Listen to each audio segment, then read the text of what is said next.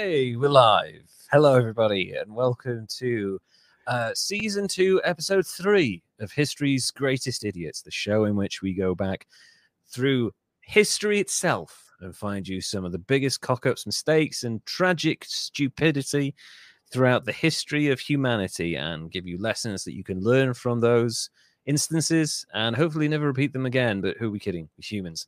Mistakes are fun, and especially when you get to document them in a podcast.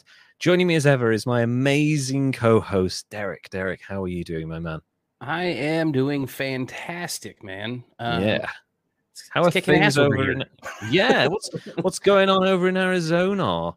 Well, I know I hate that, we're a couple of old dudes talk about the weather, but it's already 80 degrees here today. That's crazy. What the fuck? Yet I'm still wearing a hoodie because F you, weather. Yeah, exactly. Like you've got climate control. It's fine. You can wear a hoodie.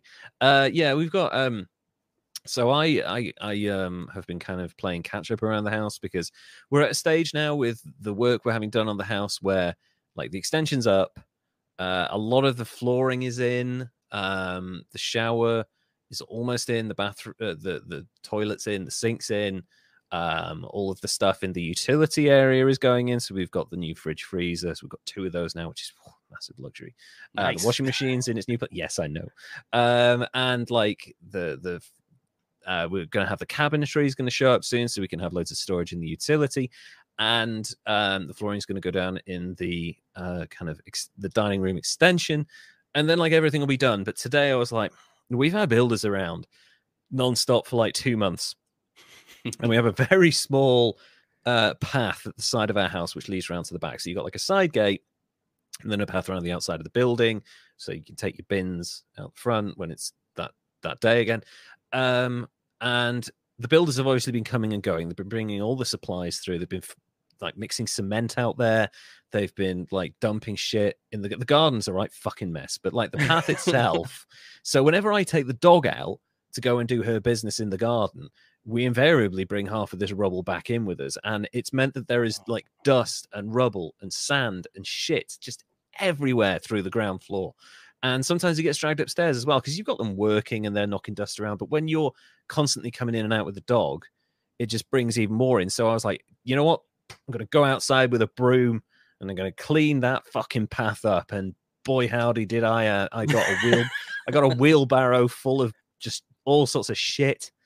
I know, and I picked it up and I threw it away. It was very satisfying. And then I stopped and I was like, oh yeah, I've got a chronic illness, haven't I? I shouldn't really have done that. That was a really stupid mistake. And I know it's always after you do something. When you get older, you do these things and then it really catches up with you. But especially when you got a long-term incurable chronic illness, it really hits you hard. So I finished that and I lay down on the sofa and my wife was like, do you want a cup of tea? Do you want me to make you some lunch? I was like, yeah, please. And then I fell asleep for 2 hours. So that was my Saturday. Fucking amazing. But you got something done. I got something. I felt like a man. I felt secure in my manhood. I was actually worried that I was going to still be a little bit sick today. Oh, have you not been well, good? It's in a weird way, and I'm just guessing, but I went and got my COVID booster. Okay. And I had some side effects this time compared to my other 2 times, where I was a little bit tired and whatnot. I got swelled up under the armpit, scared the hell out of me, but it turns out that's normal. And that happened to my wife as well. That's like totally normal, unfortunately. Yeah.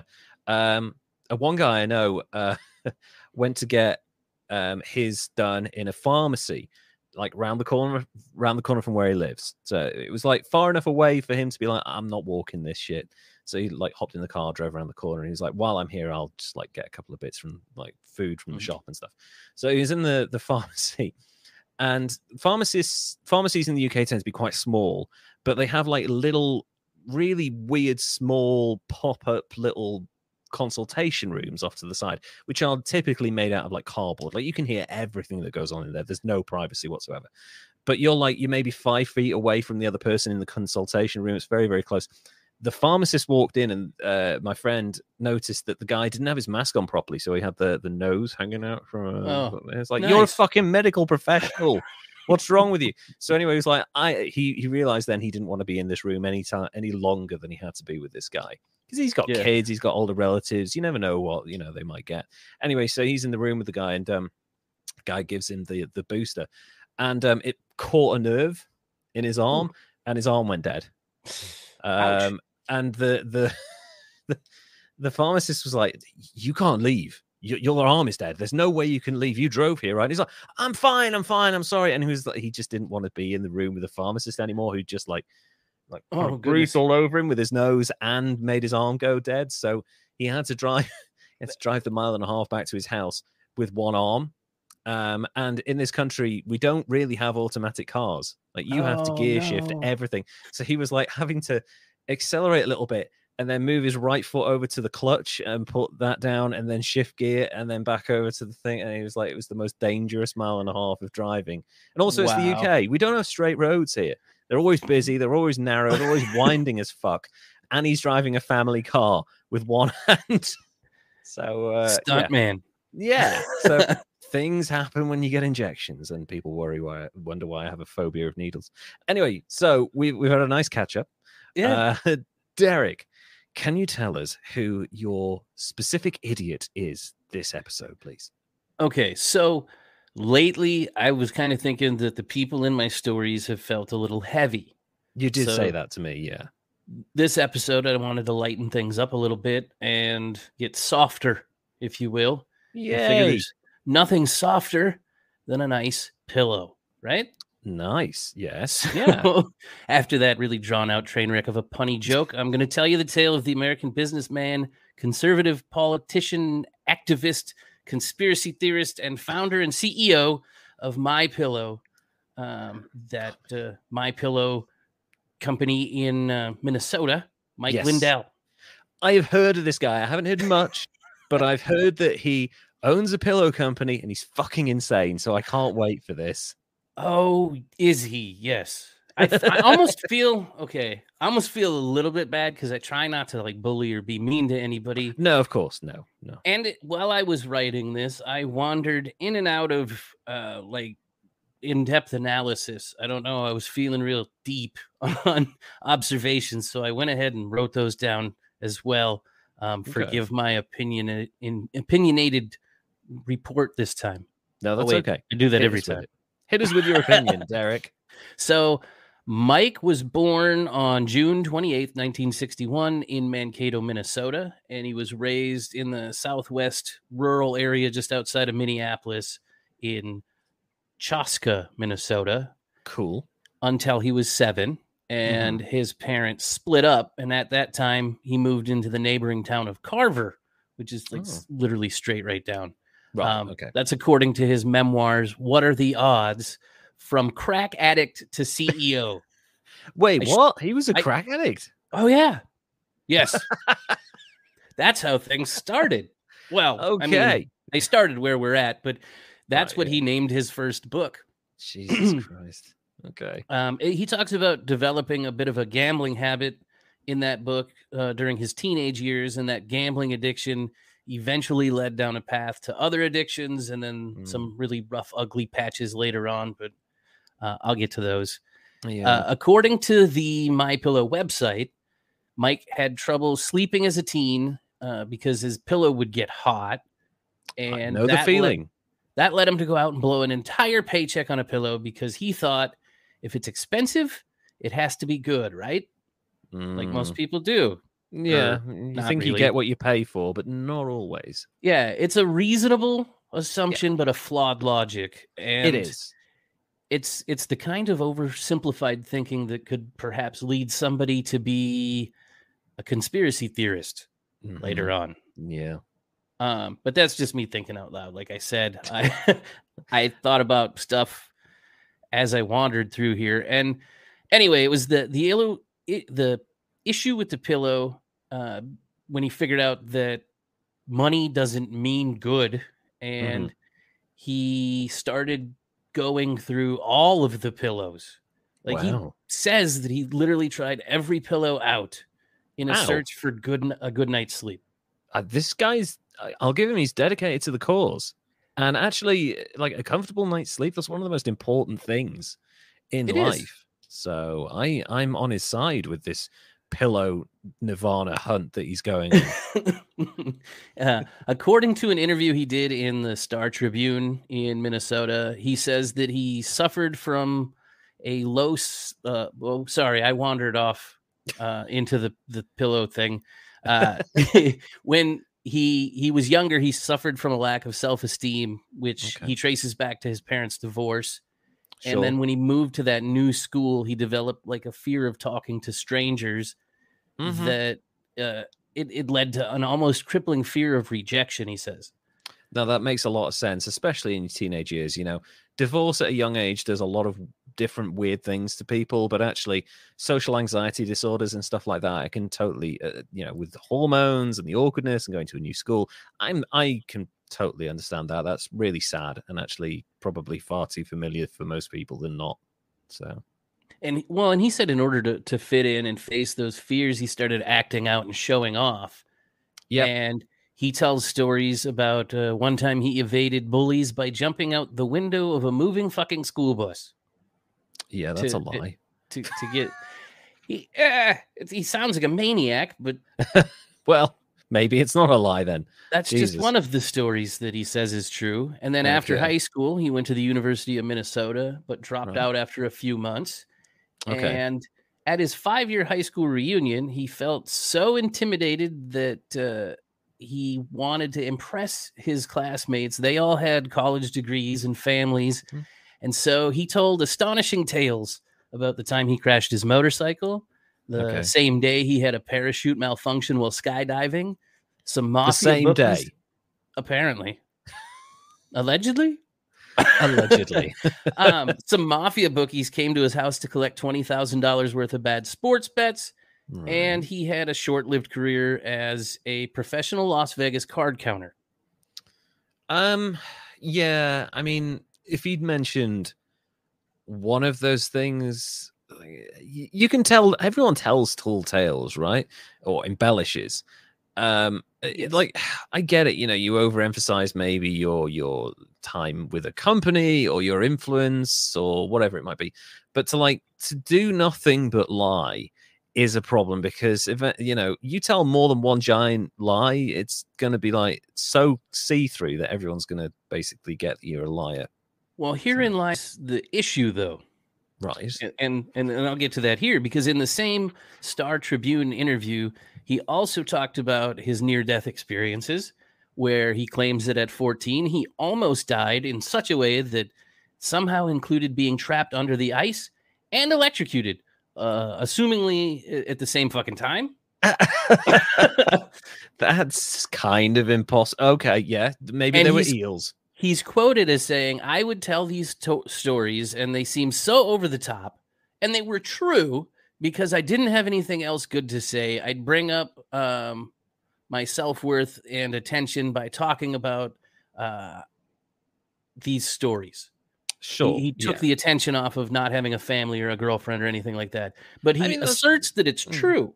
That is sad, and I'd imagine it's more common than we probably recognize in society, that when people are insecure, they embellish and tell porky pies and stuff, and that's fine. Eventually most people grow out of that.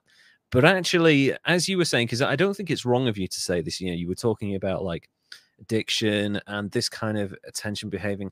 This actually is totally someone that I can see would be easily swept up in the world of conspiracy theories, because like it's a very similar thing to a lot of addictions. Yeah, in a lot of ways. Well, and here's the other thing about him, is that his stories seem like fantastic and over the top. Yeah. But they could be something that actually happens. Yeah. However, they're usually completely unverifiable. Yeah. And even in that quote, where he says, I did this to bring up my self-worth and get attention so I wouldn't have to talk about not having a family or a girlfriend. To me, it seems like he's even like he's got a dangerous thing happening where he's leaning towards self-victimization in order to avoid accountability if he gets caught lying. Absolutely. I agree with you on that front. And that sort of thing leads to you buying into your own bullshit. Yeah, that's another problem. Can be dangerous. Yeah, it really can. And it's really that, and they were true for that he prompted that, yes, they're true. And then he shifts to, because I didn't have anything else good to say. It's like, oh, that poor bastard. You already forgot that you were questioning him. Yeah, actually, yeah, it's a very sensible pivot, I guess, to distract from the fact that he's full of shit. But actually, I think the better thing that he could have done, and it's certainly something that if people are, habitual liars in conversation can do, pivot to hope. Like this guy's like, okay, I'm on a mission. And like, I think most people could identify with that. I need to get a good night's sleep. The pillow always gets hot. It's really bothered me. I've always wondered, why can't there be a pillow that stays cool all the time? So I'm on this life's mission to kind of do this, and I'm setting up a company, and I'm hoping that's going to be my thing. Like, I think that's an interesting story in idle conversation. Bring that up, and you are an interesting person. People buy into you. They buy into your story and your goals in life. You don't have to embellish. Just, tell people about yourself and the interesting shit you've got going on, your beliefs, and most people will buy into it. You don't have to embellish. At the time, though, he didn't have anything going on. He hadn't really started working down his path of entrepreneurship, where he was opening up bars and lunch wagons and stuff like that. Okay. He was starting out and trying. And like you were saying, when you're kind of that good at weaving stories, though, maybe you should just try your hand in Hollywood. Well, yeah, just write something. And one of the stories that he tells that I think could be a Hollywood thing was actually the story of how My Pillow came to be. Okay. That, according to Mike, it came to him in a dream. After a lifetime of shitty sleep, he came up with the idea of My Pillow, and then got his kids to help create the logo and the prototype. And it's really just shredded foam in various sizes that comes together like an aggregate and locks in, but it's still soft and remains keeps the flexibleness. Okay. Yeah. That sounds good. It came to him in a dream. I guess I'll give him that. Yeah. There are a lot of people that say it came to me in a dream. I can fully believe that Paul McCartney dreamt up the song yesterday, because artists, musicians, what have you, they dream in if they're geniuses, they dream their kind of, actual imagination and ability to create art. I can totally believe that Paul McCartney dreamt the song yesterday, but in his dream it was called Scrambled Eggs, which is what he says. Like, I totally believe that story. What I don't believe is fucking Joseph Smith. Like, God told me that there was some gold buried in the woods and a fucking genie. It just goes off rails. Yeah, go back and translate it a second time. Well, they're different now. Well, it's totally changed now. It's not that easy. I'll skip that part, because you know what? I do think that it could have come to him in a dream, and it's kind of heartwarming that he had his kids help out and do all that stuff. Yeah, that's cute. Yeah. And at first, he wasn't able to convince the big box stores that the pillow had any potential. And then he wandered on and started a kiosk and sort of failed at that. Mm-hmm. But he got into the groove when he started screwing around with home shows and expos and fairs and becoming more of a pitch man. There's his skill. Yes. And he loved telling people how the pillow could help them, and would go on and entertain the strangers without being high on drugs, he says. Unfortunately, just as the product was getting traction, his business and personal life hit the skids, because his not doing drugs wasn't a thing. His wife of 20 years left him. He filed for bankruptcy, and he was addicted to crack cocaine. Oh, shit. So, wait, I'd like to know the sequence of events with that one, whether it was like the wife left him because they weren't making any money and he was doing crack, or whether like the bankruptcy, then the wife, then the crack. I'd like to know the sequence of that. What has causal effect on the other? But yeah, that's a pretty hard combination of shit to happen to one person at one time. Yeah, and it sucks. And I could see it. Like, I can see the wife leaving you, and then you're bankrupt, and then you get addicted to crack. That seems a normal sequence, but he probably did it all out of order. Let's dabble in one and lose all my money, and then a bit more crack, and then a little bit more. Now, this leads me to another unbelievable and unverifiable could-be-true story. Sure. The story he talks about how he quit crack and got his act together. All right. In this story, his dealer cuts him off after he's on a 14 to 19 day binge by telling him that he won't sell to him anymore until he goes to sleep. According to Mike, his primary drug dealer staged an intervention of sorts and ordered the other drug dealers to cut him off. He said, if some crazy white guy with a mustache wants drugs, don't sell to him. Okay. And in an interview with Bloomberg Business Week, Mike says he usually goes with saying it was 14 days that the binge lasted without him sleeping, because he thinks that 19 would make people feel like he sounds like he embellished. And again, telling him that he might be lying, I think, is what he was doing there. I think there's a limit on how long you can stay awake as a human being for, even if you're doing like drugs. There was a radio experiment, was it back in the 50s or 60s, where this guy tried to stay awake for like 7 days, and by the 5th day he started hallucinating, and he ran out into the street and like had to get tackled to the ground. It makes, I've heard stuff like that, but then I also get it confused with the creepypasta about the Russian sleep experiment. Stupid shit. Yeah, but I'm pretty certain, I'm confident in saying that it is, you'd be dead if you stayed alive for longer than about 10 days without I don't imagine you'd be in good shape, and I guess maybe that's how you'd see your drug dealer say, hey, no more drugs for you until you take a nap, little one. Yeah, I don't know. Not that I've known an awful lot of drug dealers in my time, but they don't exactly seem like they're the ones to tuck you in and read you a bedtime story, especially people who deal crack. I'd imagine you have to be pretty tough to deal crack. Hash, maybe not quite so much, but crack. Yeah, I figure your Rasta dealer is a whole lot different than your crack dealer. Yeah, a little bit more hopped up. That story is another example of like, it might be true. Sure.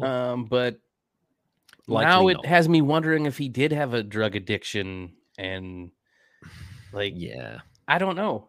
Maybe he had a low level, and it wasn't a problem because it wasn't necessarily interfering with his life at that point. But like, I can imagine a 3-day crack binge, right? I've heard stories of people going on booze, drinks. George Best, a British footballer, went on a 30-day drinking binge, right? I mean, he slept, he passed out and shit, but he did nothing.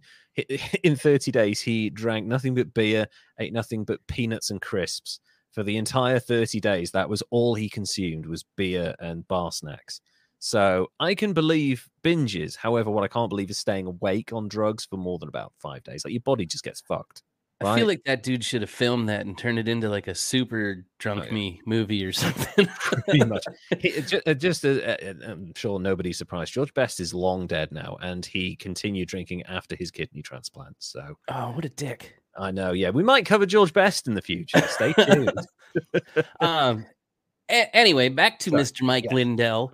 Like I was saying, those stories are actually already part of his legend now. So, like, when you go to try to find out stuff about the My Pillow guy, you're finding out stories about, he went from being a cocaine addict and a crack addict to being this businessman, and he pulled himself up by his bootstraps. And it's a good narrative. There's really nobody that can confirm a lot. Of it, though. I mean, probably his ex-wife might, but he was definitely doing crack at some point. Yeah, and then recently he started getting involved with conspiracy theories and Donald Trump and his venture into creating the alt tech to protect freedom of speech. But as of like a year after he quit cocaine, when his dealer Ty told him, "Go to bed, Mike," like that's a quote, and then called the other dealers. So he said directly after that, he achieved sobriety through prayer in 2009 and embraced religion and prayed that he'd be rid of his desire for drugs, alcohol, and cigarettes, which is nice. It's good.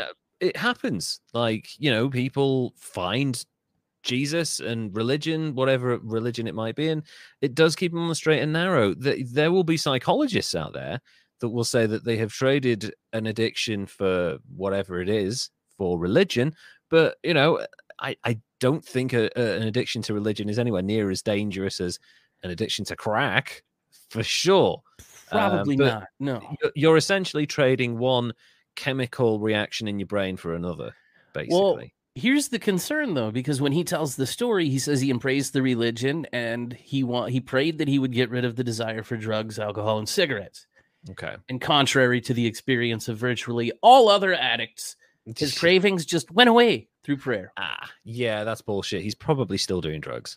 I'm guessing, maybe. Allegedly, maybe, possibly, maybe not. His business breakthrough came shortly after he got sober. Sure. And it happened through his famously cheesy infomercials where late night television brings him forth to the American public and maybe the world in 2011. And he's dressed in his crisp blue button-up shirt, sporting a cross around his neck with a big bushy mustache and a Ken doll haircut. Oh, nice. That's quite a picture you're painting there. And he launches into an unscripted pitch where he gestures radically and wildly and raves about how MyPillow is going to help folks sleep better. Right. And it worked. That kind of thing does work. Infomercials at their very best, when you have a very charismatic salesperson, have been hugely successful. So, and he's an amazing pitch man. Yeah, exactly. Like we've learned from people like Vijay Mallya, the guy who came up with the beer in India, founded an entire empire just off these insane fucking adverts that usually start him. Like, you sell in the right way, you will make a lot of money. And right there, that's it. Because what he did was pretty brilliant. And it's safe to assume that at least some of the folks that are watching late night television are also having trouble sleeping. That's a very good point. And possibly on crack. Oh, yeah. But it makes you think that maybe some of them are going to be willing to try anything to get some sleep, including listening to some maniac with a crazy mustache telling them how cool his pillow is. That's actually brilliant. Yes, in terms of coincidental advertising, that's fucking brilliant. It doesn't get much better than that.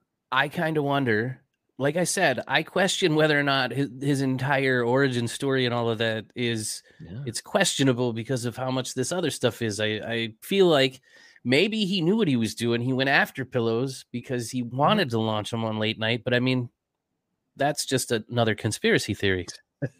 Which he'd probably buy into. Turns out by 2012, Mike's infomercial became the country's top infomercial on the independent ranking firm Jordan Whitney's coveted list of infomercials. Wow. I didn't know that was a thing. Neither did There's lists and charts for friggin' everything. Literally everything. Except our podcast, apparently. But yeah. Anyway, so the MyPillow guy became like a household name here in the States. And then by 2017, things kind of started turning downward again for him when the Better Business Bureau took away accreditation of MyPillow because they were getting ratings or complaints by consumers that he's saying you buy one, you get one free. But that's just the price. It's not a special offer that's going away. That's just the price of 2 damn pillows. Right, I see. So, okay. Jesus. So the Better Business Bureau lowered his rating to an F because he was false advertising. Buy one, get one free is not real when it's just we sell them by the twos. Yeah, exactly. It's a deliberate misleading thing, isn't it? For sure. And he disagreed with it and said that he's terribly disappointed, but he moved on. By 2017, he started getting into the Trump entourage, and he had a ton of shit to say. Am I allowed to call it the Trump entourage? Is that a fair assessment of it? Okay. You could call it another word that vaguely rhymes with Trump if you want, but definitely the Trump entourage. That's fair. Both the TV show and him were pretty awful, so go for it. And he ended up pretty tight with him. I remember that. He was at all kinds of different functions and the final debate in Vegas and the campaign rally in Minnesota. And then he was at the inauguration where Trump actually gave him an inauguration lapel pin as a personal gift. So, it's safe to say they were buddies. Yeah, sounds like it.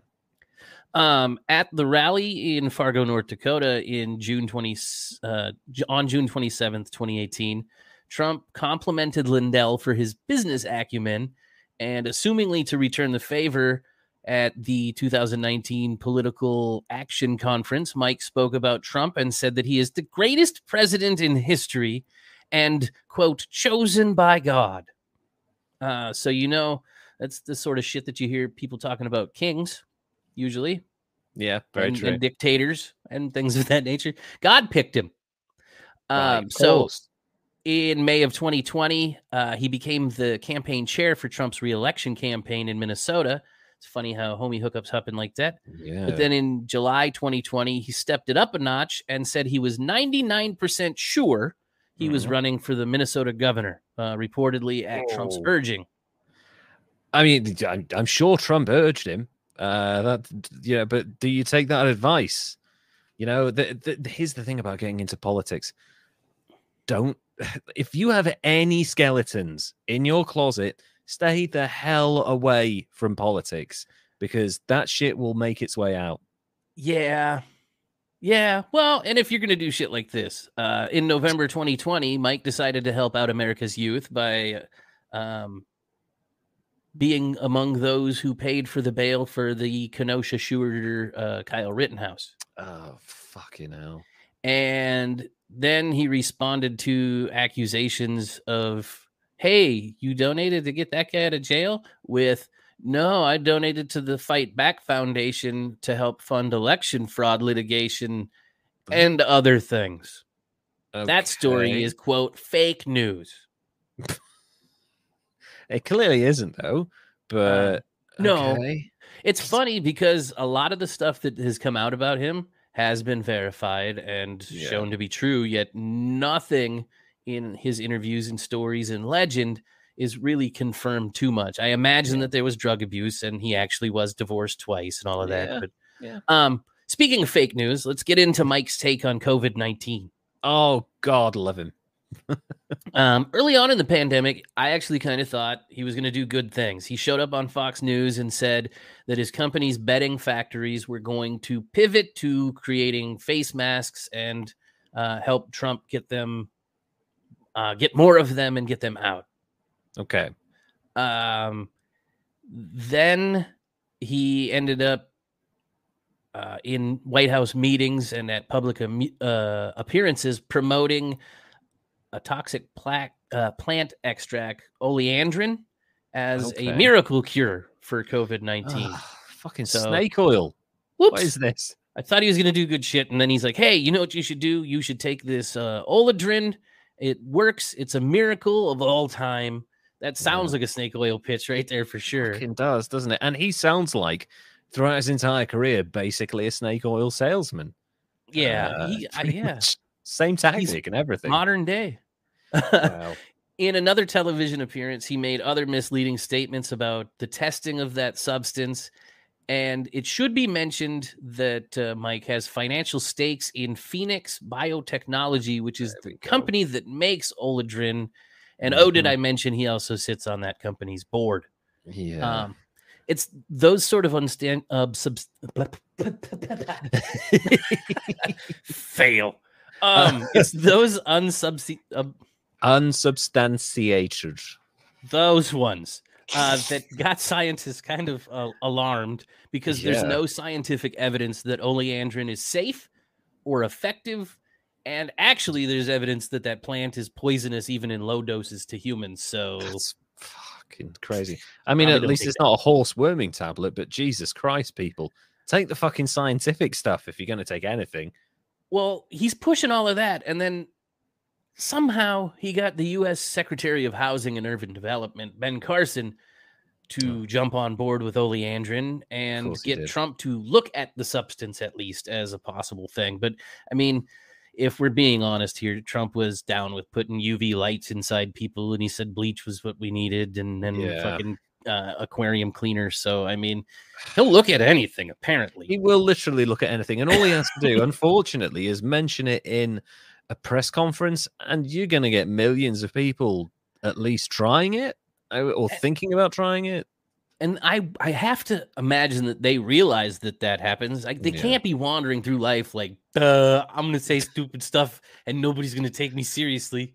Yeah, it's all for effect. It's all for money, ultimately. Yeah, so that's I lost where I was.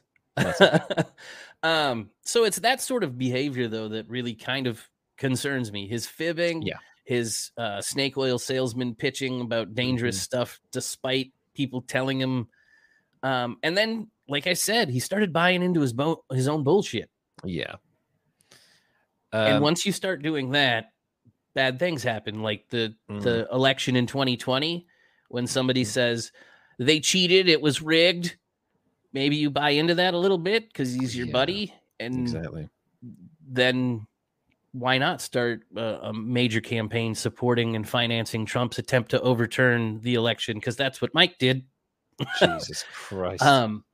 He wandered through the country on a tour bus and promoted conspiracy theories that the voting machine companies Smartmatic and Dominion conspired with foreign powers to rig the voting machines and steal the election away from Trump. Really? Are we involving Trump and foreign powers in the same sentence? Because I don't think that's going to end well in the conversation, to be honest. Dude, I heard an awesome theory on that. I'll share it with you later. Yeah, I think I might have heard a similar theory as well. It seems pretty legit. Yeah, I if it's the one I'm thinking of, it washes with what I know about Trump on a personal level. So yeah, well, now I'm excited to hear about that. Yeah.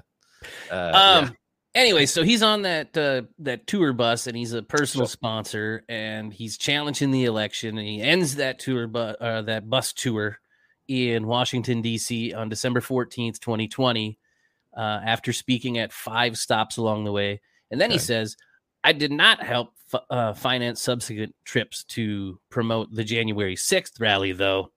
Can almost certainly mean he did. He says, I was at the rally, but I didn't even go to the Capitol. Hang on, what? How? Oh, right. So the rally was in front of the White House, wasn't it? That's it was right. somewhere down the street, yeah. Yeah, it was down the street, and Trump was like, he said something. He said there was one key phrase that was incredibly incendiary that basically tipped the scales in favor of a riot. You mean we're going to march down there and take our house back? Yeah, I think that might have been it. I think that was probably the sentence. And then people died. I feel like that was, that whole, I was at the rally, I wasn't at the storming of the Capitol. It's like, well, you were there, and it just meant that you were smart enough to not be manipulated into taking part in a riot, but you were still part of that whole thing, so... And financed stirring the shit pot. Yeah, exactly. You created an environment for that to take place. So, well, luckily in January and February of 2021, Dominion and others planned on suing him and sent him a letter saying that he's positioned himself as a prominent leader of the ongoing misinformation campaign, so he should knock it off. That's fair.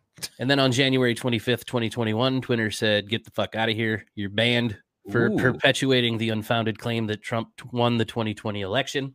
Yeah. A Twitter spokesperson explained that he violated the company's policy that they implemented back in September.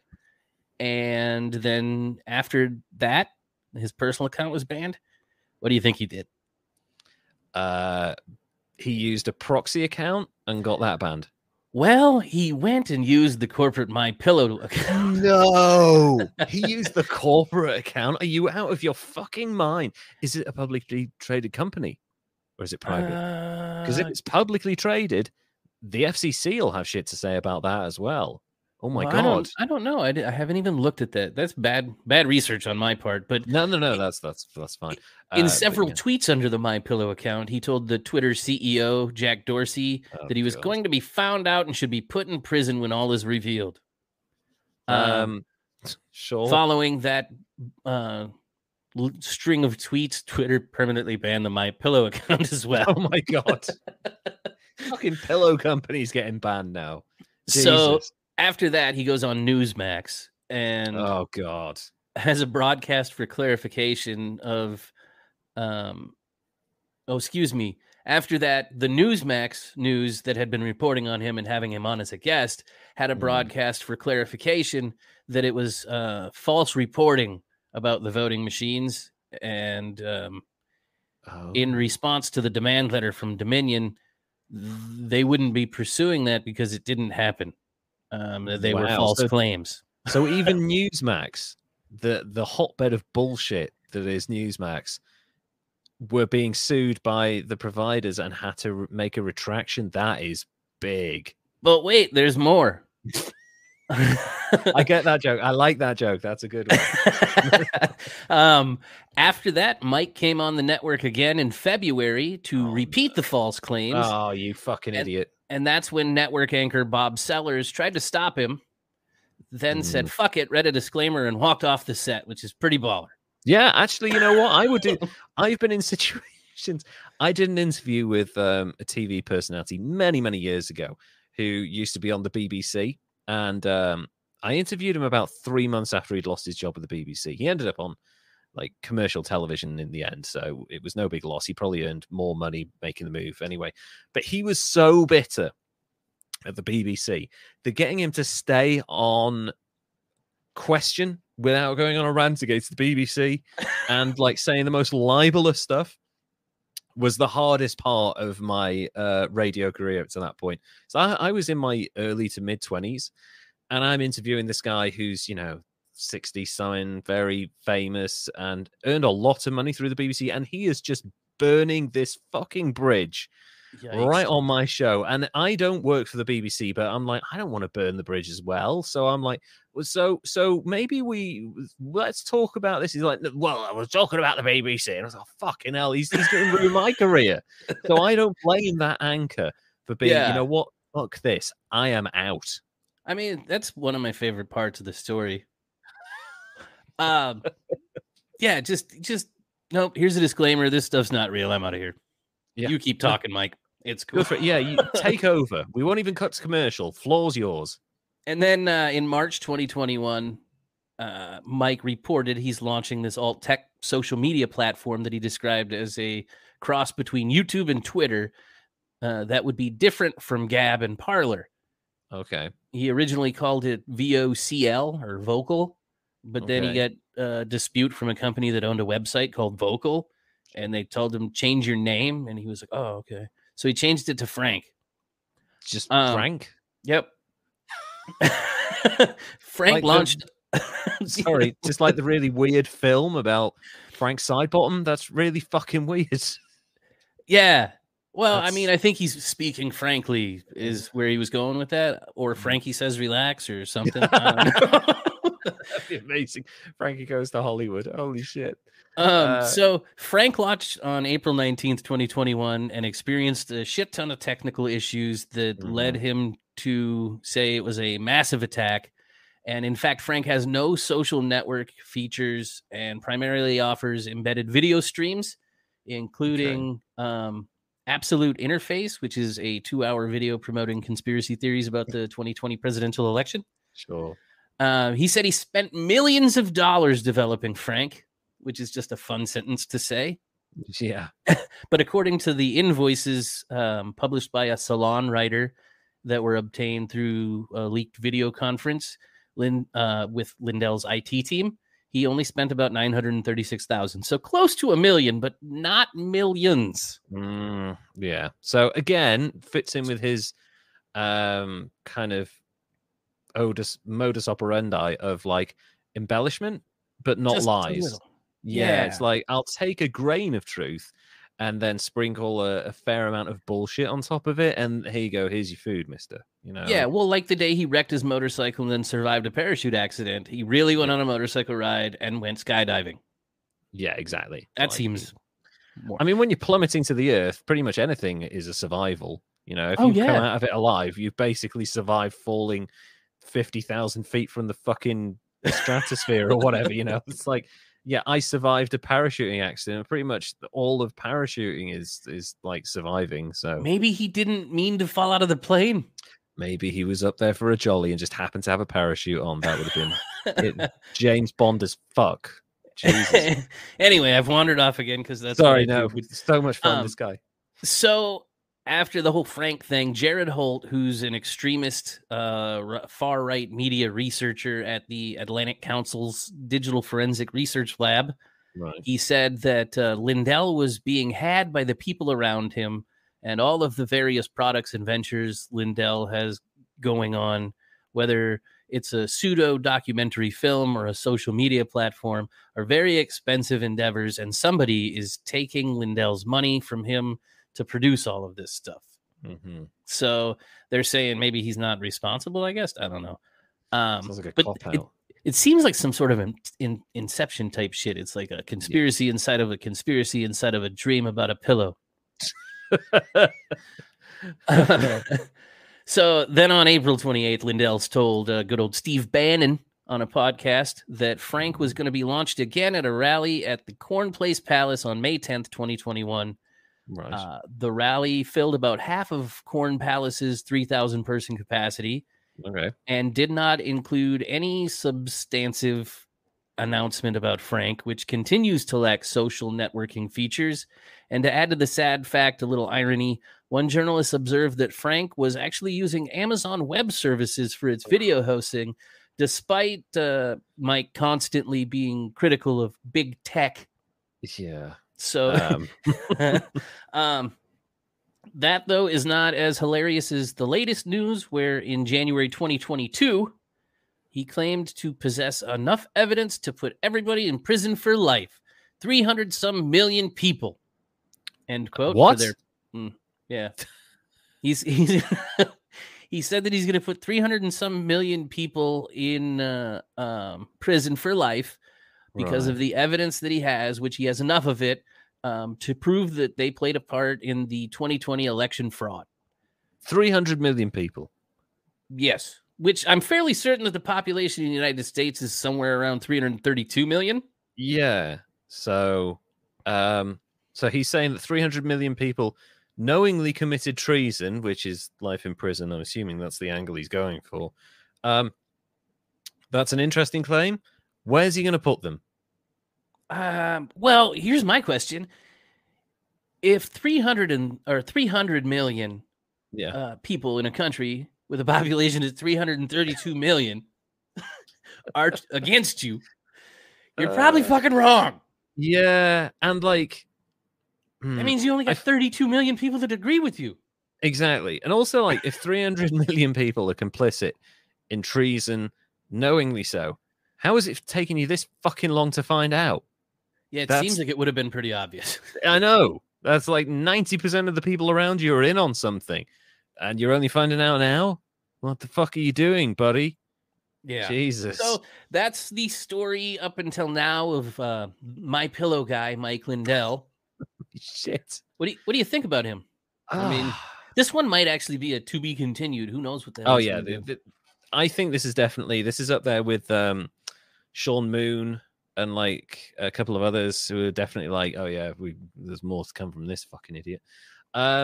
This is weird because, like, you know, because again, we always like to look at the past of people here, and there's definitely stuff in there that's traumatic, and you know, and actually, let me add one thing, just because he does run a drug recovery center for people. That's really good. And he's a philanthropist in that.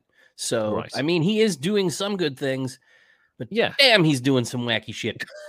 Like, I give him credit for that. I actually think that because of the kind of the medical system and setup you guys have in America, I actually think that the more access people have to support services in terms of rehabilitation, the better. And it should actually, the majority of it should be at least free or cost-based. Yeah, it's so weird because, like, for a start, it all seemed like for halfway through the story, it all seemed kind of innocent and somewhat harmless, right? A lot of his idiocy was like, oh, he's, you know, he had a bit of a drug habit, you know, that happens. He got a divorce, that happens.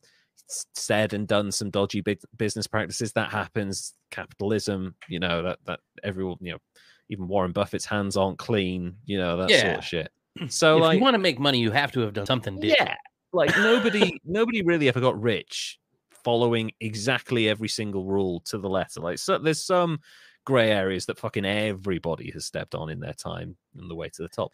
So that I can forgive that. The problems obviously start when he gets involved with the Trump crowd.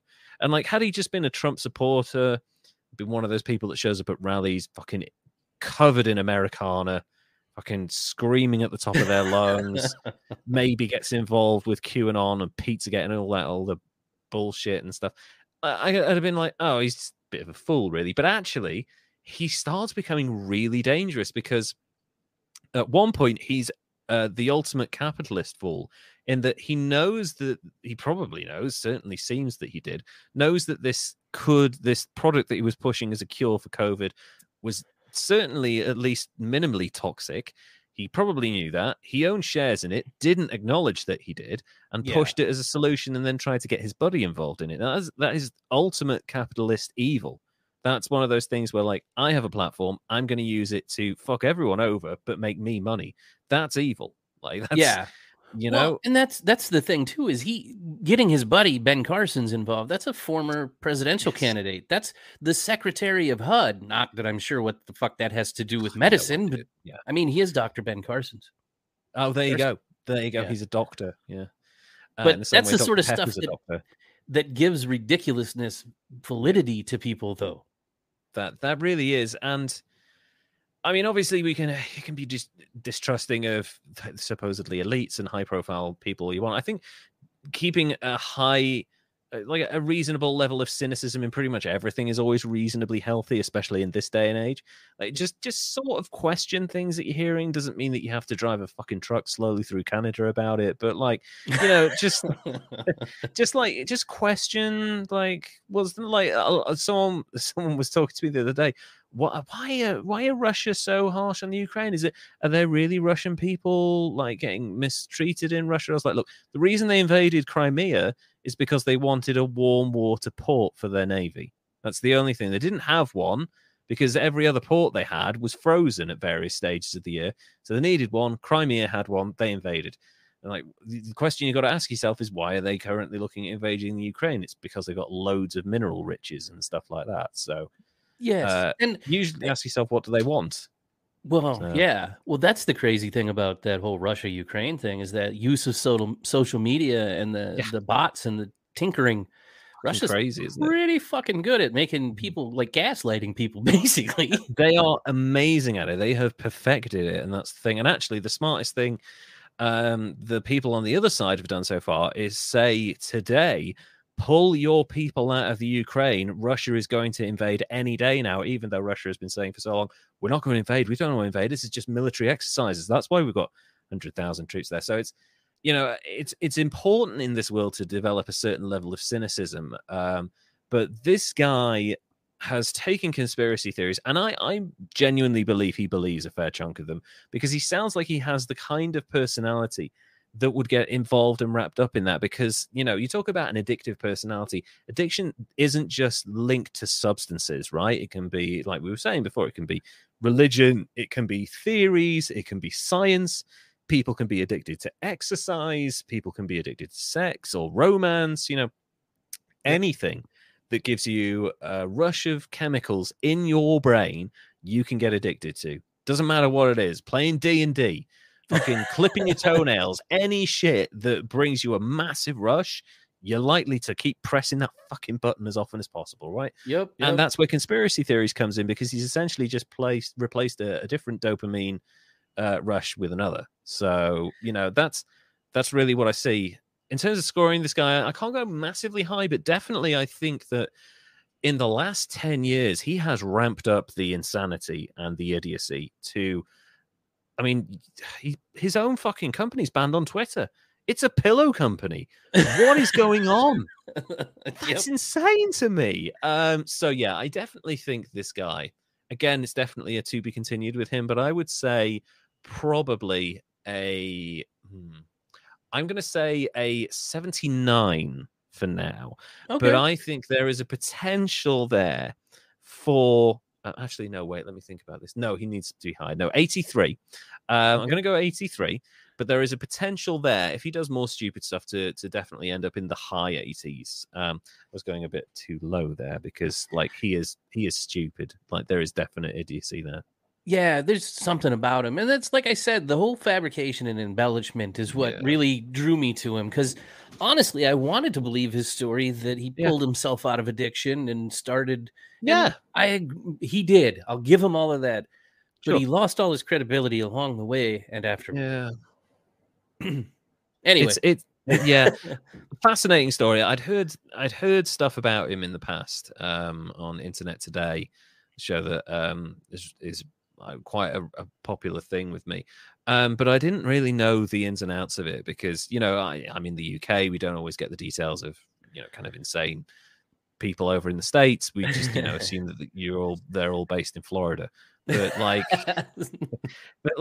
that's fascinating. Thank you for telling me that. And actually, there is an element of this guy's story which kind of crosses over with my guy.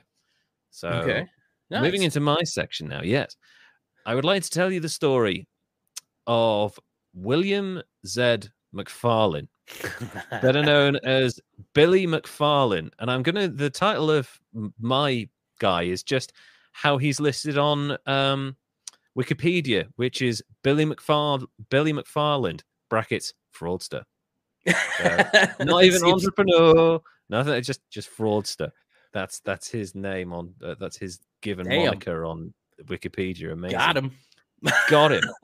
William Z. McFarland was born in 1991. No specific month there. I guess he may have lied about that.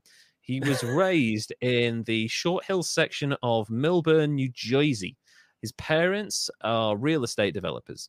And McFarland told the New York Times that at the age of 13, he founded an online outsourcing startup that matched clients with web designers. He graduated from Pingree School in 2010 and went on to attend Bucknell University, where he dropped out in May of his freshman year. So very similar to the Pillow King of... Yeah, just a few months and then he's out. Yeah, just ghosted out. I mean, May, you did not... You lasted the winter. Congratulations, but you didn't make it to summer.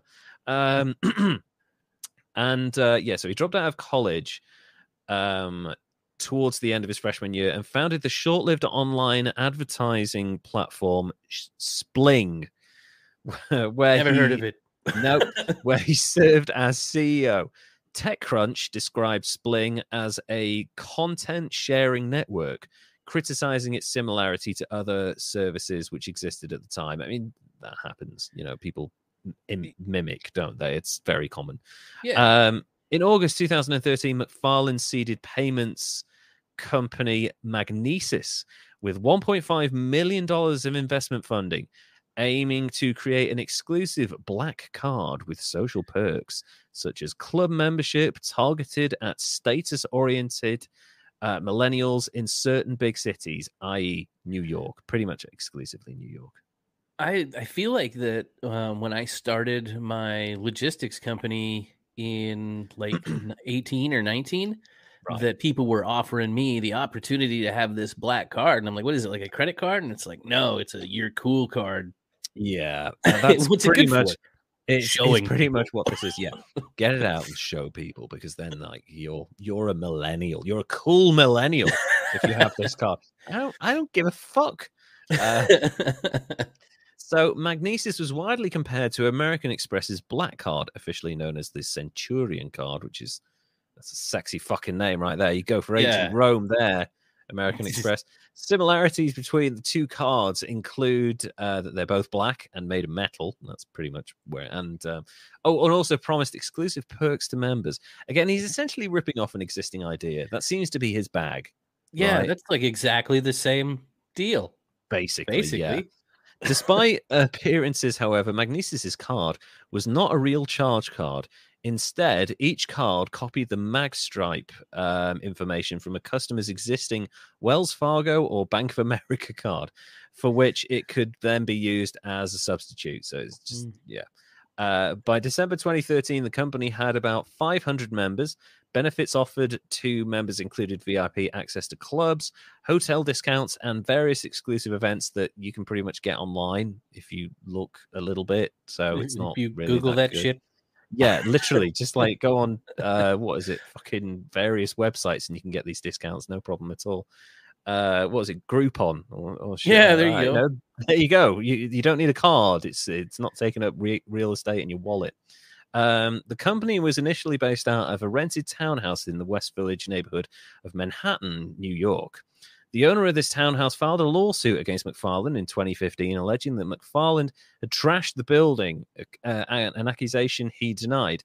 I mean, it's kind of a situation where only rock stars and directors of terrible Fantastic Four films should be trashing houses like that, to be honest. But yeah, apparently Billy got in on the act as well.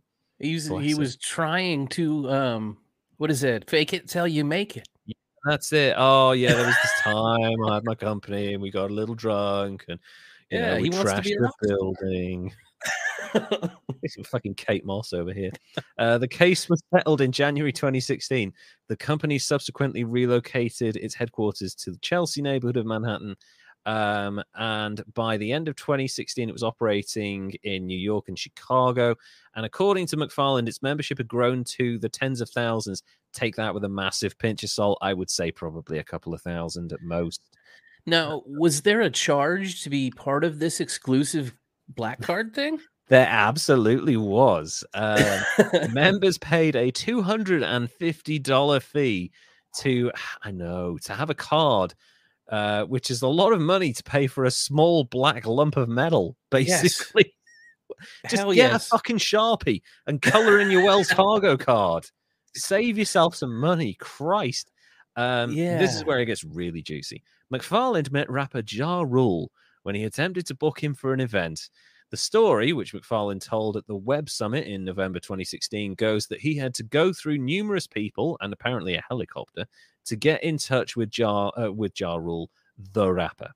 But once he did, apparently minds connected, and he made Ja Rule a celebrity ambassador for Magnesis. Who fucking needs a celebrity ambassador for a fucking charge card? Jesus. Let me interpret that for you.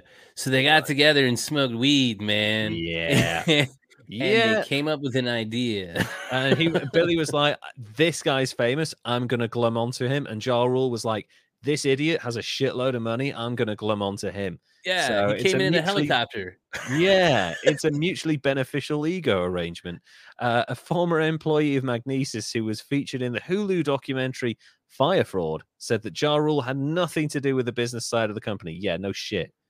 Let's bring Ja Rule in as the chief marketing officer or fucking CEO or never going to happen. That's that scary strategy of trying to make something look legit by attaching something that someone that people trust to it.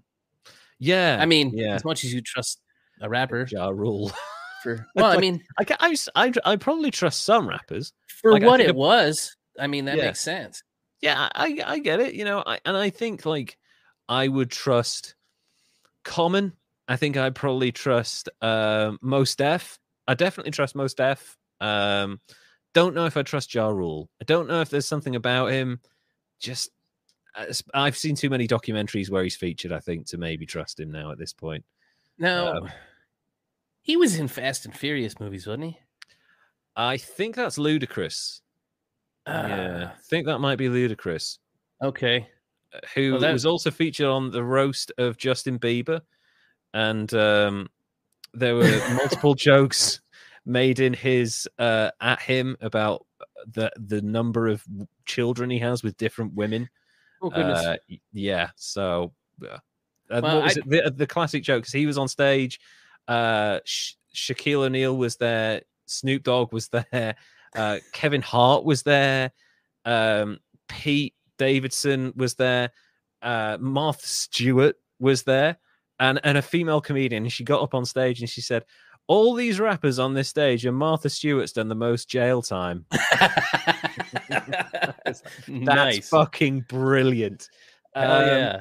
So, moving on with Ja. He's now the celebrity.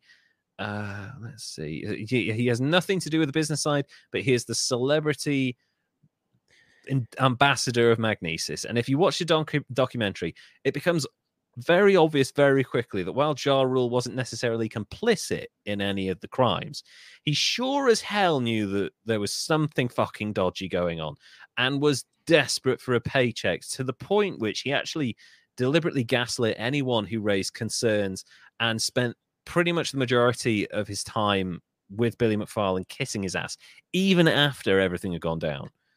Okay. So that's your Ja Rule. That's pretty much a summary of his involvement, to be honest. After Magnesis, McFarland created the Fyre app and Fyre Media. The app was meant to operate sort of like Tinder. This is what the article says. Pairing up users with artists who could deny or approve a request to be booked for an event and set up their own booking fees. And this is where Fyre Festival was born. McFarland and his team wanted to promote the app by throwing a music festival. Now, the Tinder analogy kind of works. I would say it's kind of a cross between Tinder and Cameo. So, you can swipe right to approve, but like, and actually, when you think about that as an app, that's not such a bad idea. I'm sure that it's been innovated on since it probably existed at the time as well. It seems like that app is the sort of thing that'll get you the When We Were Young festival. Yeah. Like, I want them, and I want them, and I want them. Yeah, I want all of these people. Do you have the money to pay for them? I'll take out loans. So, according to Billboard, McFarland and Ja Rule scouted locations for the festival in the Bahamas in early 2016, where they met Delroy Jackson, a local fixer who was later associated with Fyre and seen in the Hulu documentary. Poor old Delroy got so much shit for his involvement. And so the initial thing, and this is not something that's covered in this article, this article's not bad, but it's like kind of skips over some initial things. They touted it as Pablo Escobar's island, or former island owned by him. It's essentially a mosquito-ridden strip of sand in the middle of the Bahamas. And they had plans to fit like 5,000 people on this island. And the guy who was a fixer for them was like, you can't fit 500 people on this island. Like, they physically will not fit on. And then you've got staging and toilets and camping and all of this shit. And so in the film, Delroy Jackson said that he told McFarland on the set that a festival was not going to be possible in the area that he was looking at. But as we know, that didn't stop McFarland. Several people told Billy McFarland that it wasn't possible to hold a festival. One person that raised objections, most of them were swiftly fired. One of the ones that was swiftly fired was a pilot. I have to do this now. People who are listening after the fact, I'm doing the hand quotey fingers.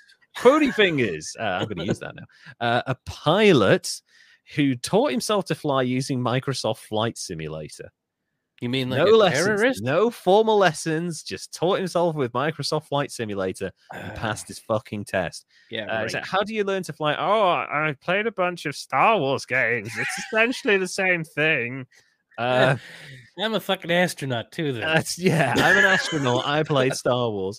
So this guy would be taking people, like multiple people, like these dual engine planes would be piled with like 8-9 people, and he'd be taking them up and doing multiple 0G drops in the planes. He'd be going all the way up and then just vomiting right down again. He's got no official training. He's just done Microsoft Flight Simulator. God, I wonder if he even knows if the plane is capable of handling that sort of shit. Exactly. That's the question I had in mind. So he was, not only was he a pilot, but he was like the guy handling logistics. And the guy who has no official training in being a pilot was trying to talk sense to Billy McFarland. That's where we're at already with Fyre Festival. Billy fired him immediately. In December, a gaggle of supermodels and influencers started posting lavish Instagrams from what seemed to be the same Bahamas trip, but because they tagged many of the images with Fyre Festival, people quickly caught on to the trip being a viral marketing tactic. While in the Bahamas, the models, including Bella Hadid, Emily Ratajkowski, and Hailey Baldwin, also participated in a now infamous marketing video for the Fyre Festival that raised awareness of the event. So apparently the shoot was like a week-long fucking bender that everyone was constantly drunk. Billy McFarland passed out and fell asleep on the beach at one point with the cameras rolling. Jeez. That's where they blew the whole budget for the damn festival. Basically, yes. They hired a bunch of yachts. They paid supermodels hundreds of thousands of dollars to show up to this thing. And actually, the supermodels have said afterwards, like, we didn't know anything. Like, our agents told us to show up to this thing. We had very little information. And there's like a dozen of them there. There's a fair number of them. But you can tell as the footage goes on, they are becoming increasingly more concerned for their safety because they don't know. They're like, that's Ja Rule. We don't know who any of these other people are. And like, there's one part where Ja Rule, like, and also these guys are drunk. They're talking in like business terms, but not business. It's a bit Wolf of Wall Street. That's what I'm picturing right there. Yeah. they're hitting on the women, and sometimes in the most aggressive ways possible. And there's one part where Ja Rule just turns to a group of like 2 or 3 women, and he just goes, "Get in the fucking pool," and they just sort of. Like he's telling it because they're having this discussion about like, oh, it'd be great footage if we just like jumped in the pool and we look carefree. And the girl's like, no, I'm not doing that. I've like done my hair. I'm wearing a nice dress. I'm not fucking like get in the fucking pool. Oh jeez. And they just sort of like like a couple of them freeze and go and like wave him off. It's really disturbing and incredibly awkward at the same time because Ja Rule looks like that fucking idiot at a party that everyone's like, oh, can we just get rid of him? Yeah. Please? He's making it worse. Kendall Jenner was paid to promote the festival via a since deleted Instagram, though Jenner, of all people, should have known whatever lives on the internet never dies. She was paid $250,000 for one Instagram post. Yeah. We're in the wrong game, man. We're in the wrong fucking game. I need to get prettier. $250 for we need to get prettier. We need to get taller, thinner, and prettier. Yeah, it's too late. I'll just stick with being a Celtic hobbit. Jenna posted that she was hype to announce that I love being British and saying words like that. That her GOOD music family were going to be headliners at Fyre. GOOD, good Music Inc. is a record label founded by her then brother-in-law Kanye West, and currently or previously included artists like Pusha T, Kanye West, and Teyana Taylor. No, I don't know who that last one is. None of whom ever appeared at Fyre Festival. Yeah. So that was a fucking lie. I don't think they were ever going to. I think it was just another buy-in. But $250,000, and there's footage of like after the whole thing went down, paparazzi catching up with her as she's going into a restaurant and asking her, hey Kendall, how was Fyre Festival? And she goes, like she's laughing about it. It's like, yeah, I made out with a shitload of money. I don't care. Are you allowed to make money knowingly fucking lying to people? Pretty much. Well, I mean, what are we talking? Look at the world we live in, man. You know, we're just talking about Russian bots and Trump. I mean, there's a whole world of money to be made from lying. I have to figure this shit out. I got to be a better bad guy. We really need to be more arseholey and stop being so, fucking principled. In the documentary Fyre Fraud, the Fyre team is shown at a New Year's Eve party in 2017. One of the festival contractors involved says that they hadn't done much, despite being 4 months out from the festival's launch. Because the majority of festivals, when you're planning your first festival, you need like a year and a half at least to plan shit like that. You planning, you need permits. You need to get in contact with people. They've got schedules booked up for years ahead sometimes. You need to get staff and all of that stuff arranged. And they tried to do it in 6 months, I think, less than that. But 4 months out, they still... I was going to say, it took me 6 months to book a dive bar concert with 3 bands. Oh, yes, exactly. And actually, this is a conversation I was having with my wife after having watched this documentary. Like, if they just booked a concert, right, to promote this app, right? Mm-hmm. You book a concert, you get Kanye to headline, you get these good artists, whatever it is, just 3 acts, get a venue, put on a lavish venue. You know, you spend, let's say, $1 million. You spend $1 million on a venue, right? It doesn't have to be big. It just has to look good. Invite really interesting influencers. You know, you invite your Instagrammers and some select contest winners, stuff like that. Shit, I sound like I could do this now. And all of a sudden you've got yourself an event and you get people to post about it on Instagram. It's not quite the level of what they were planning had that worked out, but it would have worked, right? There's your promotion right there. And that's much easier to do in 6 months than a fucking festival on a beach in the Bahamas that was owned by Pablo Escobar. You know, where people are camping and shit. Yeah, and like not even camping, like being promised luxury villas and shit. We'll get to that. Yurts. Yurts and stuff. And what's a fucking yurt doing on the beach? The festival contractors involved said that they hadn't done much, despite being 4 months out from the festival launch.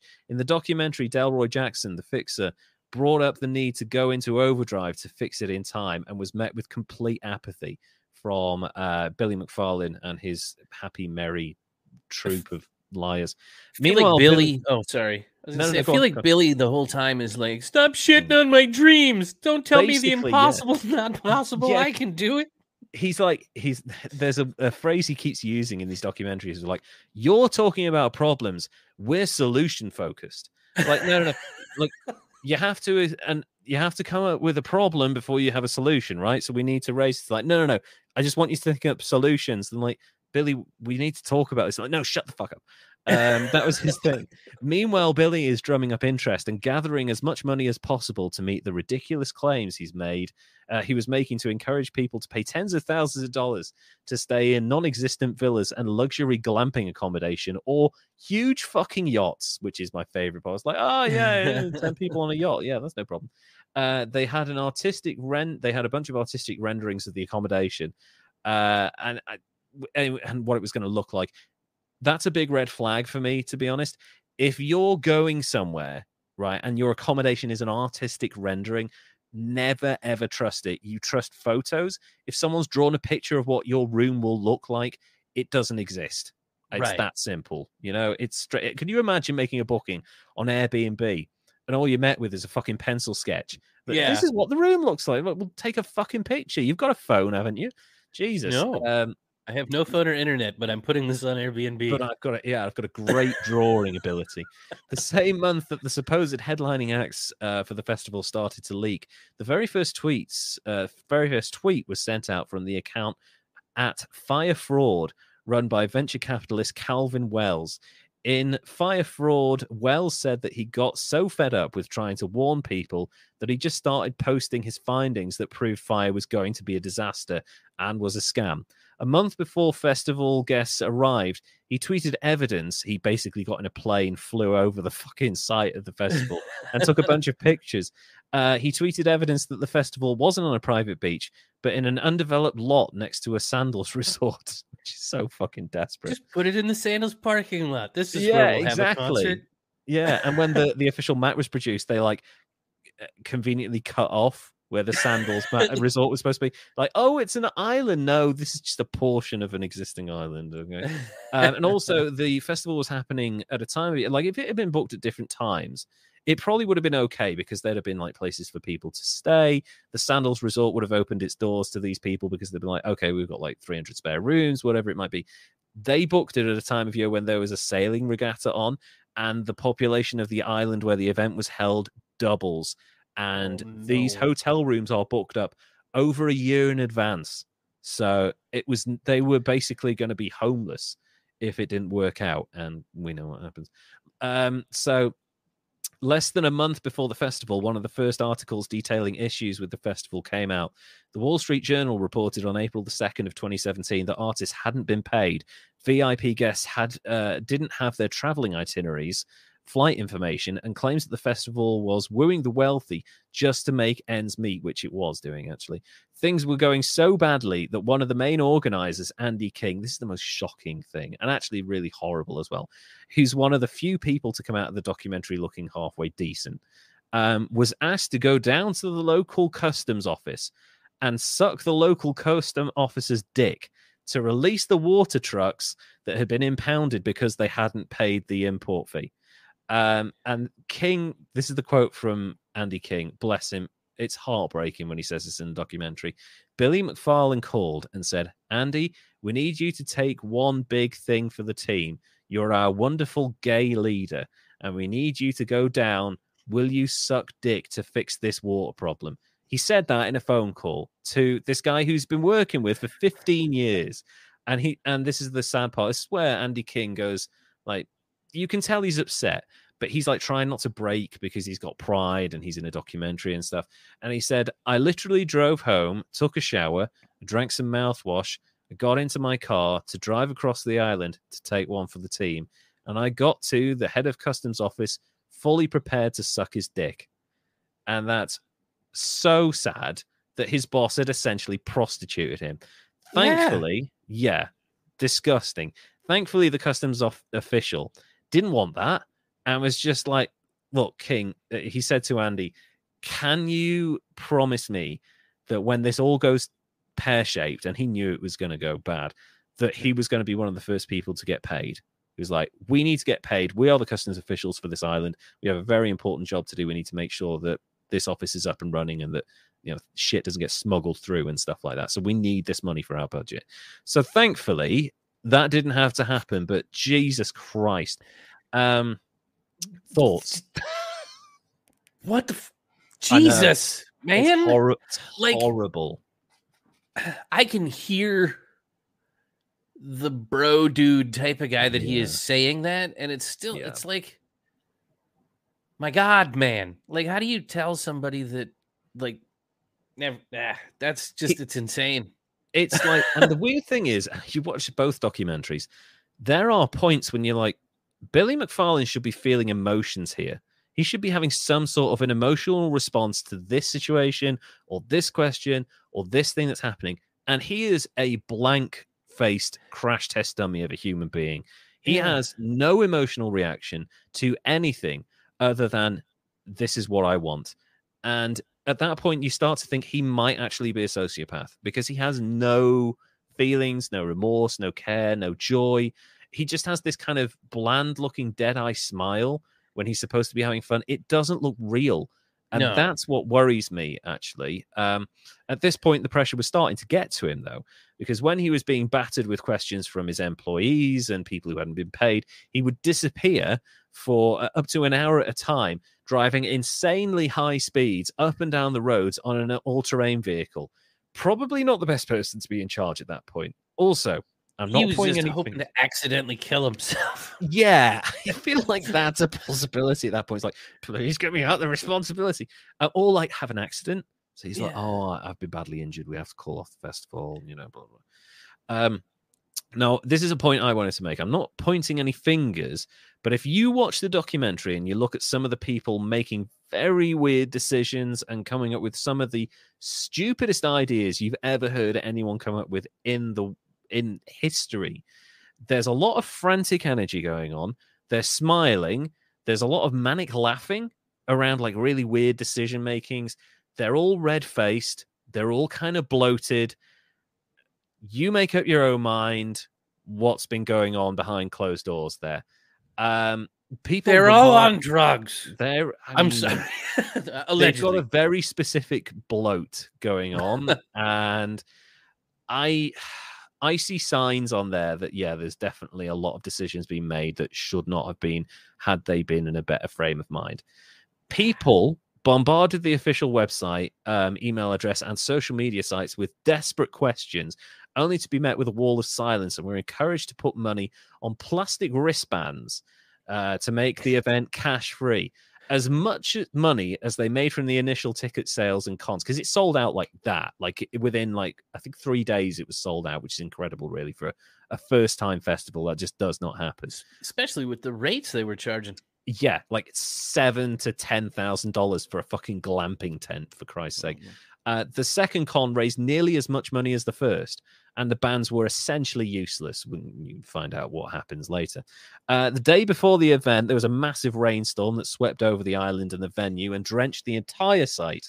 All the construction work had to stop, and the disaster relief tents that they were using in place of, the villas and the yachts and the fucking mega mansions that they promised were drenched through, essentially destroyed, and completely soaked through.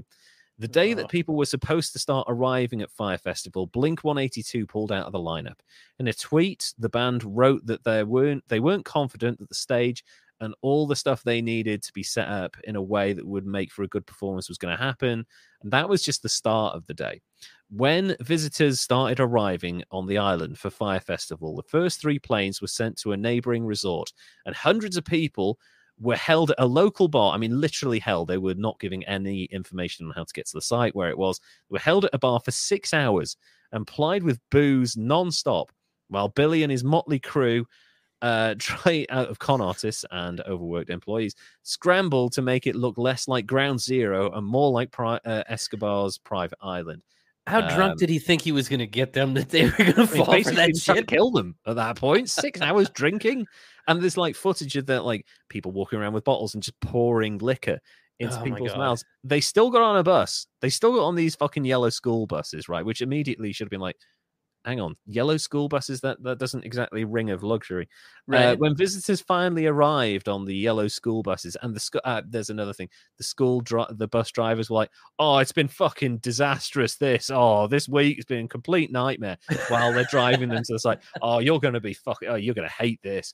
When visitors finally arrived on the buses, some of the people started panicking, and more than one person can be heard on the bus saying, turn this fucking bus around. Other visitors arrived at the site to find the tents, plastic wrapped mattresses, and kiosks had been left unattended, with crates of alcohol left out in the sun to ply them with more booze. Chaos ensued as visitors discovered a lack of running water, in addition to the shoddy accommodation. Billy McFarland stood on a makeshift stage, which is basically a crate, to answer questions. And then it happened. The infamous cheese sandwich. Someone took a picture of the luxury food that they'd been promised, and it was a takeaway container with 2 pieces of bread, a bit of lettuce, and a slice of American cheese. And that was your fucking $60 meal for that. Dude, I'm picturing they got this crate of booze, the cheese sandwich. They're like, grab a bottle, take one of them mattresses. We're gonna need you to start building shit.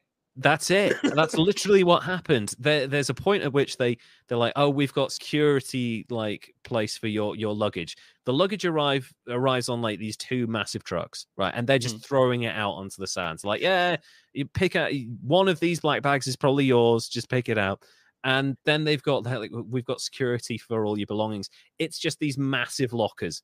The tiny little lockers, not like in like high school in America where you've got lockers it's like a PO box sized fucking locker. It's like an 8x8. Here you go. No one's been assigned anything. They've got the keys in them already. They're easy to break into. And essentially, when the sun started going down and people didn't have water and they've been drinking booze all day, it became Lord of the Flies. It was just a fucking free for all. By the wee hours of the morning, Fyre Festival was officially cancelled after assessing the situation this morning and looking at the best options for our guests. We cannot move forward as we hoped we could have. The official Fyre account tweeted out at the time.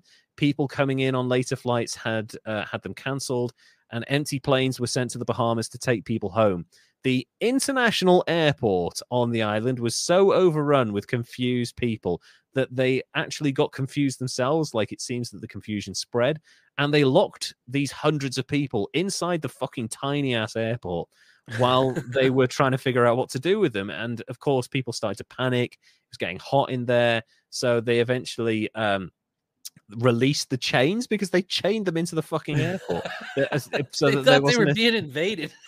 Basically, yeah, they were like, shit, we've got to keep these people here.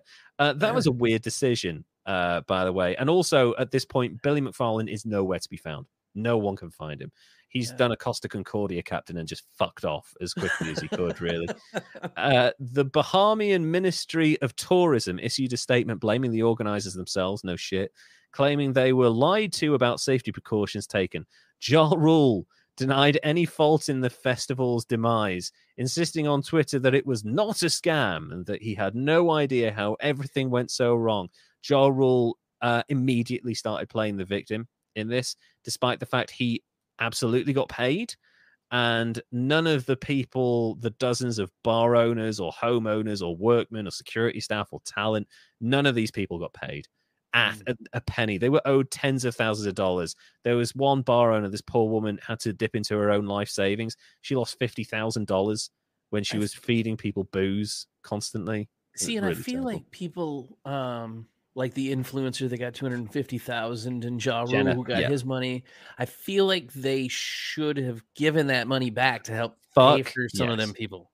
Thankfully, there was a bunch of Kickstarters were started up by people after the thing.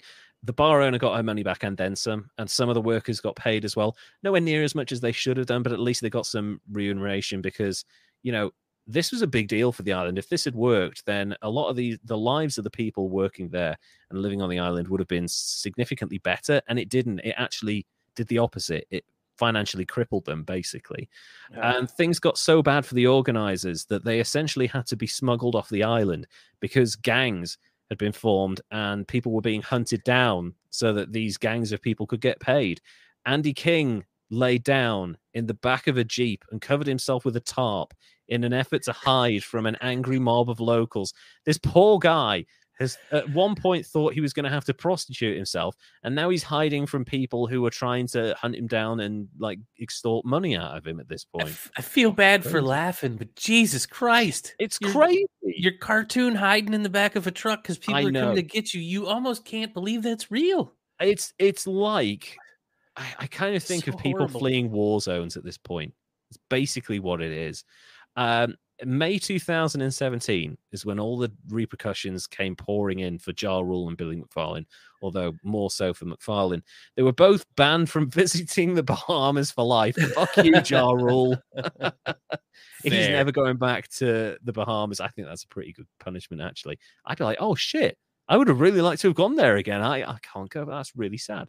Numerous lawsuits named both McFarland and Ja Rule and included claims of illegal wire transfers, tricking people to come by paying influencers to market the festival, general negligence, and a violation of consumer protection law. McFarland was arrested a few months after the event, taken by the FBI agents for wire fraud that could have ended up costing him 20 years in prison.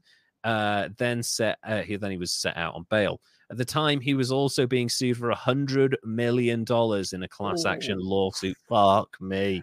The court documents actually included the line that it was closer to the Hunger Games or Lord of the Flies than Coachella. So that's fucking sounded awesome. like it. The courts agree with me. The Hulu documentary, Seth Krosno says that on the Hulu documentary, Seth Krosno says that he and others who attended the festival and who obviously had all their information stored in emails because you've got to sign up for it, started receiving suspicious emails from a company called NYC VIP Access from someone named Frank Tribble.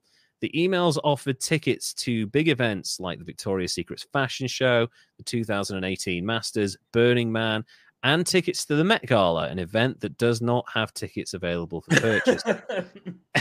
It turns out that the NYC VIP Access, all capitals, was another McFarland venture.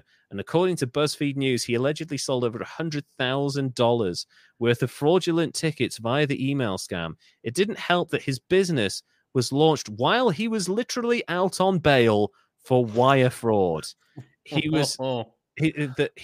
When he was released on bail, he gave his address as his parents' place in New Jersey. He was living in a penthouse hotel room that he couldn't afford to pay the bills for and was eventually kicked out of. The whole time he's doing this ticket thing, he's invited a videographer along to film everything. And it's all on camera. He's as guilty as fucking sin. And the Frank Tribble dude, they're on camera the whole time going, hey, I'm Frank and shit like that. It is the most staggeringly stupid thing I've ever seen anyone do in my life. In October. He was trying to fake it until he made it. He was videoing his stuff, doing his own MTV Cribs and shit. This is my hotel that I can't pay for. Stolen penthouse hotel room.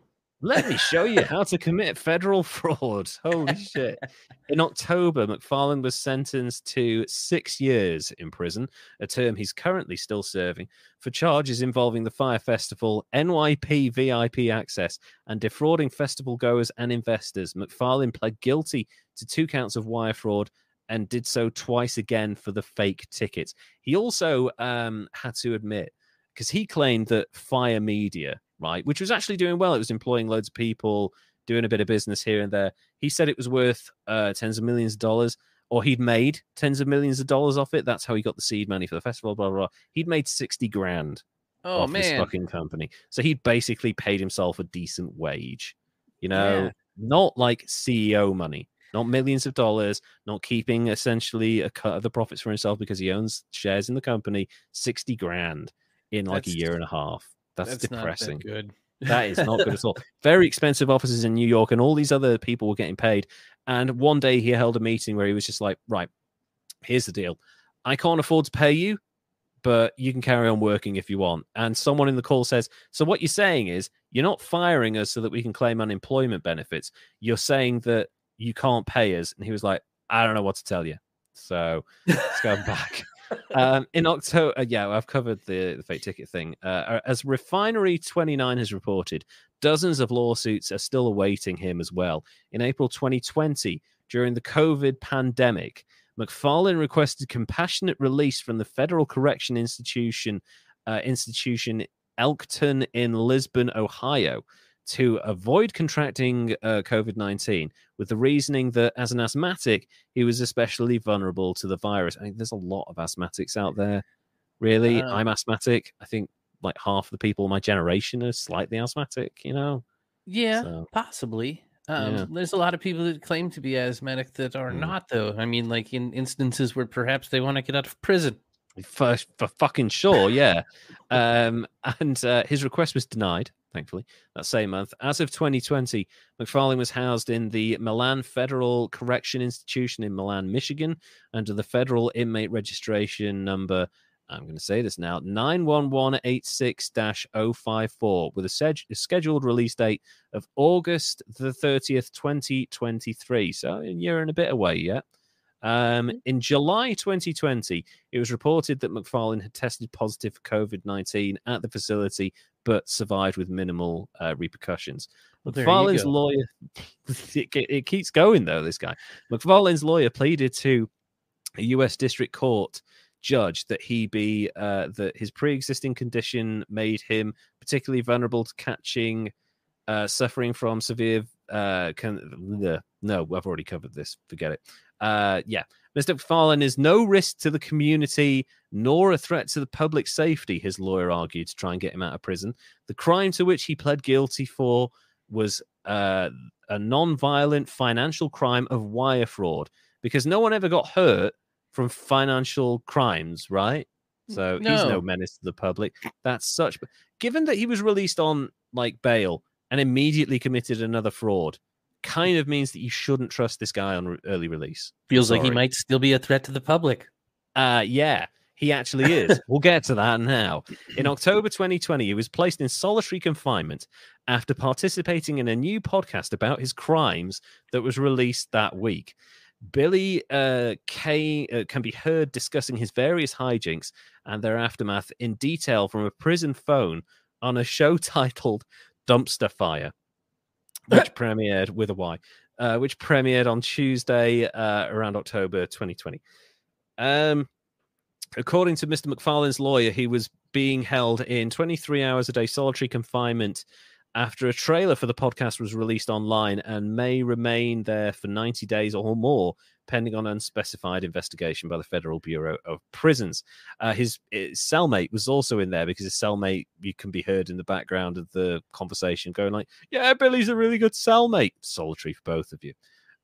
We believe the investigation stems from his participation in the podcast and the photographs that were taken and utilized in the trailer, which were all properly taken, said his lawyer, Jason Russo. We don't believe he's violated any rule or regulation, and there can't possibly be anything else. He's been a model prisoner there, says his lawyer, Jason Russo. The prison authorities replied with that he'd previously been placed in solitary at a different facility for possessing a flash drive in prison. Okay. So not model prisoner. I feel like they're saying he didn't do anything wrong. However, there has to be some sort of fucking rule that says you can't have a podcast from prison.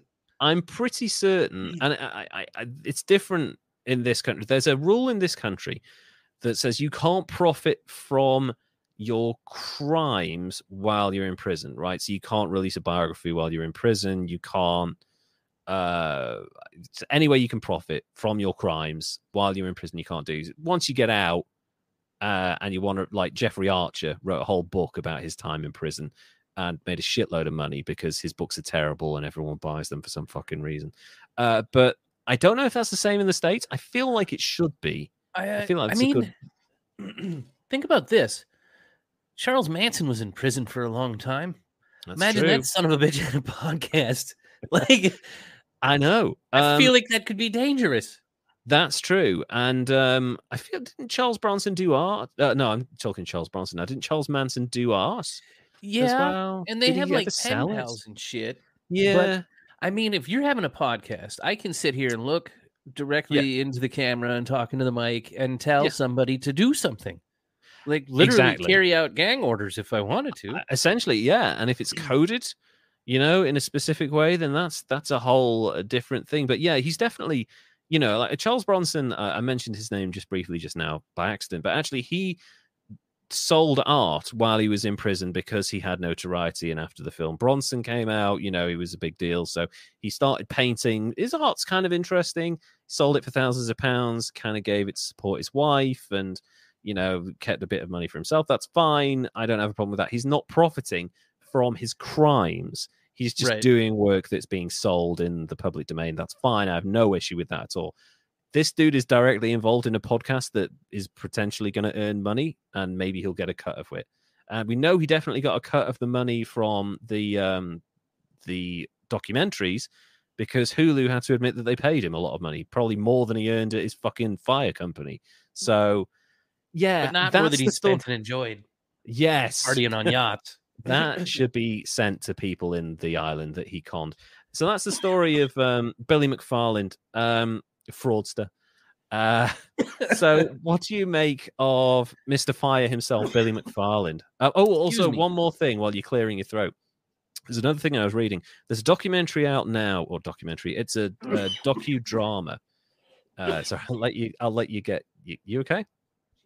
I swallowed or I breathed water.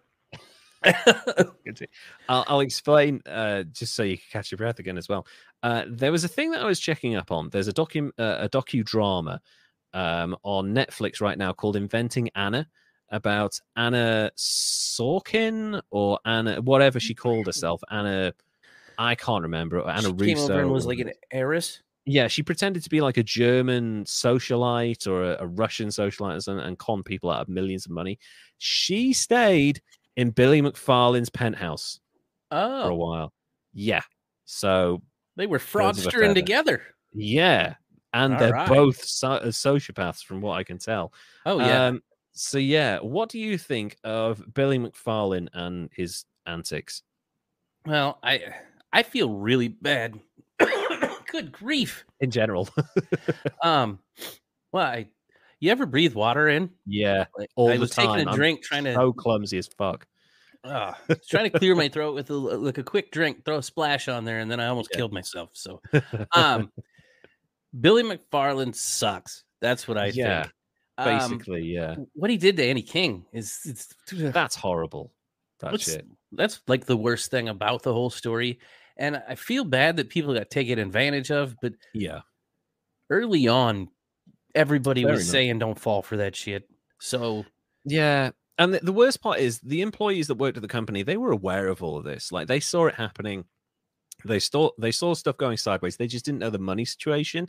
So like they're following orders, but there's maybe only like Ja Rule probably potentially.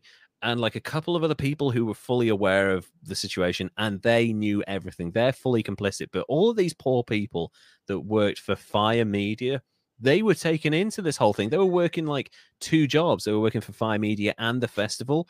And they could see that shit was going sideways and they couldn't do anything about it. So, and then he was like, yeah, not going to pay you anymore. Sorry. Yeah. So they can't even get unemployment benefits, the arseholes. That's everything about this guy sucks really bad. Yeah. And the sociopath part of it, it ruins me. But I mean, he didn't really kill anybody. He just did massive financial damage to an entire island community. Yeah, that's the worst part. I do hope they recover because, I mean, they've got a sandals resort there. There'll be masses of tourism, possibly even more tourism as a result of these documentaries and the notoriety. Hopefully people will be like, oh, actually, you know what? The parts of the island that we did see in the documentary look quite nice. Let's go there. You know, hopefully that, in a sense, has raised the kind of profile of the island. But some of these people have lost, like, everything. It's really fucking sad. Yeah. And for that reason, I think I'm gonna go slightly lower than the My Pillow feller. Sure, on this one, and go with an 80 even, just because nobody died. Sure, the whole. Did you die? So. Yeah, and actually that's funny because that's what Ja Rule said in one of his tweets where he was like, nobody died. He's like, nobody died. Why is everybody so upset? You're not supposed to actually use that argument, dude. No. He should have stayed off Twitter. That fucking idiot did so much damage to himself by going, look, I didn't know anything. If he just come out with a statement that said, look, I went along with this guy, you know, I maybe should have seen some more signs, but I promise you I didn't know the financial things. Like, people would have been like, oh, you know, maybe that was the case. But he just kept on going on and on, like, nobody died. Oh, all these rich people got their money taken off them. Oh, big fucking deal. I'm so sad. Like, he's basally persona non grata now after this whole thing. Yeah. So, but it's Ja Rule. What was he going to do? You know? I tell you, the one person who had a really big laugh out of it was 50 Cent. He was just railing on him the whole time. He's like, I told you this guy was an idiot. So fucking funny. So yeah, that's Billy McFarland. I will happily take 80 for Billy because, again, like you say, like, nobody died. It's just like, it's a con of such epic proportions that it's either deliberate on his part that he knew he wasn't going to pull it off and he thought he was going to somehow come out of it with a shitload of money. Because there's no way he thought it was real. I know. Or like, he's so deluded, he thinks he's some sort of fucking genius and he can just say stuff and people will do things and it'll just happen. But it's not how the world works, William. Yeah. His vision board did not work, sir. His vision board was a complete dismal failure, possibly covered in other people's money as well. So, that's our show for this installment. So that was Billy McFarland, the Fyre Festival fraudster. And what was the pillow guy's name again? Sorry, that was Mike Lindell. Mike Lindell, the pillow producing, completely insane conspiracy theorist. Oh my god, so mad. I had a lot of fun researching this. I don't know about you, because obviously, like you said, you get into a bit of you go into tangents with these people sometimes, like investigating their motivations and psychological makeup and stuff. So yeah, did you enjoy the process of looking into him? I did, because I feel like I really uncovered like some key signals in. Yes. Hey, you know, when people are doing stuff like this, you've read about it in the psychology books. They're saying these quantitative phrases and then backtracking. So it's like a sleight of hand, but it's a verbal sleight of hand, I guess is what it is, with embellishing stories. And you can see that pattern, and then you can see how it evolves into he's buying his own bullshit. And then you can see how, well, now you're living in a delusion, sir. Yeah. And if, again, like we had this with the last episode, like a thing that kind of came out of it that balanced both people. I think with this, it's delusion. I think it could definitely be a delusion. I think it's people get into their own hype so much that nobody tells them that they're going off piste or going off track, and they become so deluded that they believe their own hype, and they kind of fall into that trap of ego. And I know that's the case with Billy McFarland, and the pillow guy has gone down the conspiracy theory thing, which, you know, is really sad. And yeah, basically because people get to a point of success and they just like believe that they can do anything. And unfortunately that takes people down dark routes, as we've seen, you know, usually fraud and crazy ass conspiracy theories and potentially starting riots at the Capitol building. When we get famous, I'm going to join a cult. I'm going to join a cult too. It's going to be so much fun. I'm going to serve the leader so well. I'm going to be his favorite. I hope we get Nikes. Yeah. I'm going to join Scientology. It'll be so fun. Not that I'm saying Scientology is a cult. Just saying that I'll have a lot of money. Maybe I can spend it on them. So yeah, thank you guys so much for joining us. If you'd like to follow us on our social media, on Instagram, it is History's Greatest Idiots. On Twitter, we are at Greatest Idiots. And if you go to patreon.com/History's Greatest Idiots, you can support us and help us make this show amazing, and even more so. And you can get so much cool merchandise and free giveaways and stuff like that. And until next time, Derek, would you like to say goodbye? Thanks for tuning in, everybody, and I'm looking forward to talking at you next time. Yeah, I'm really looking forward to the next episode. I've got someone really good in mind. And we will see you again soon. Take care now. Bye.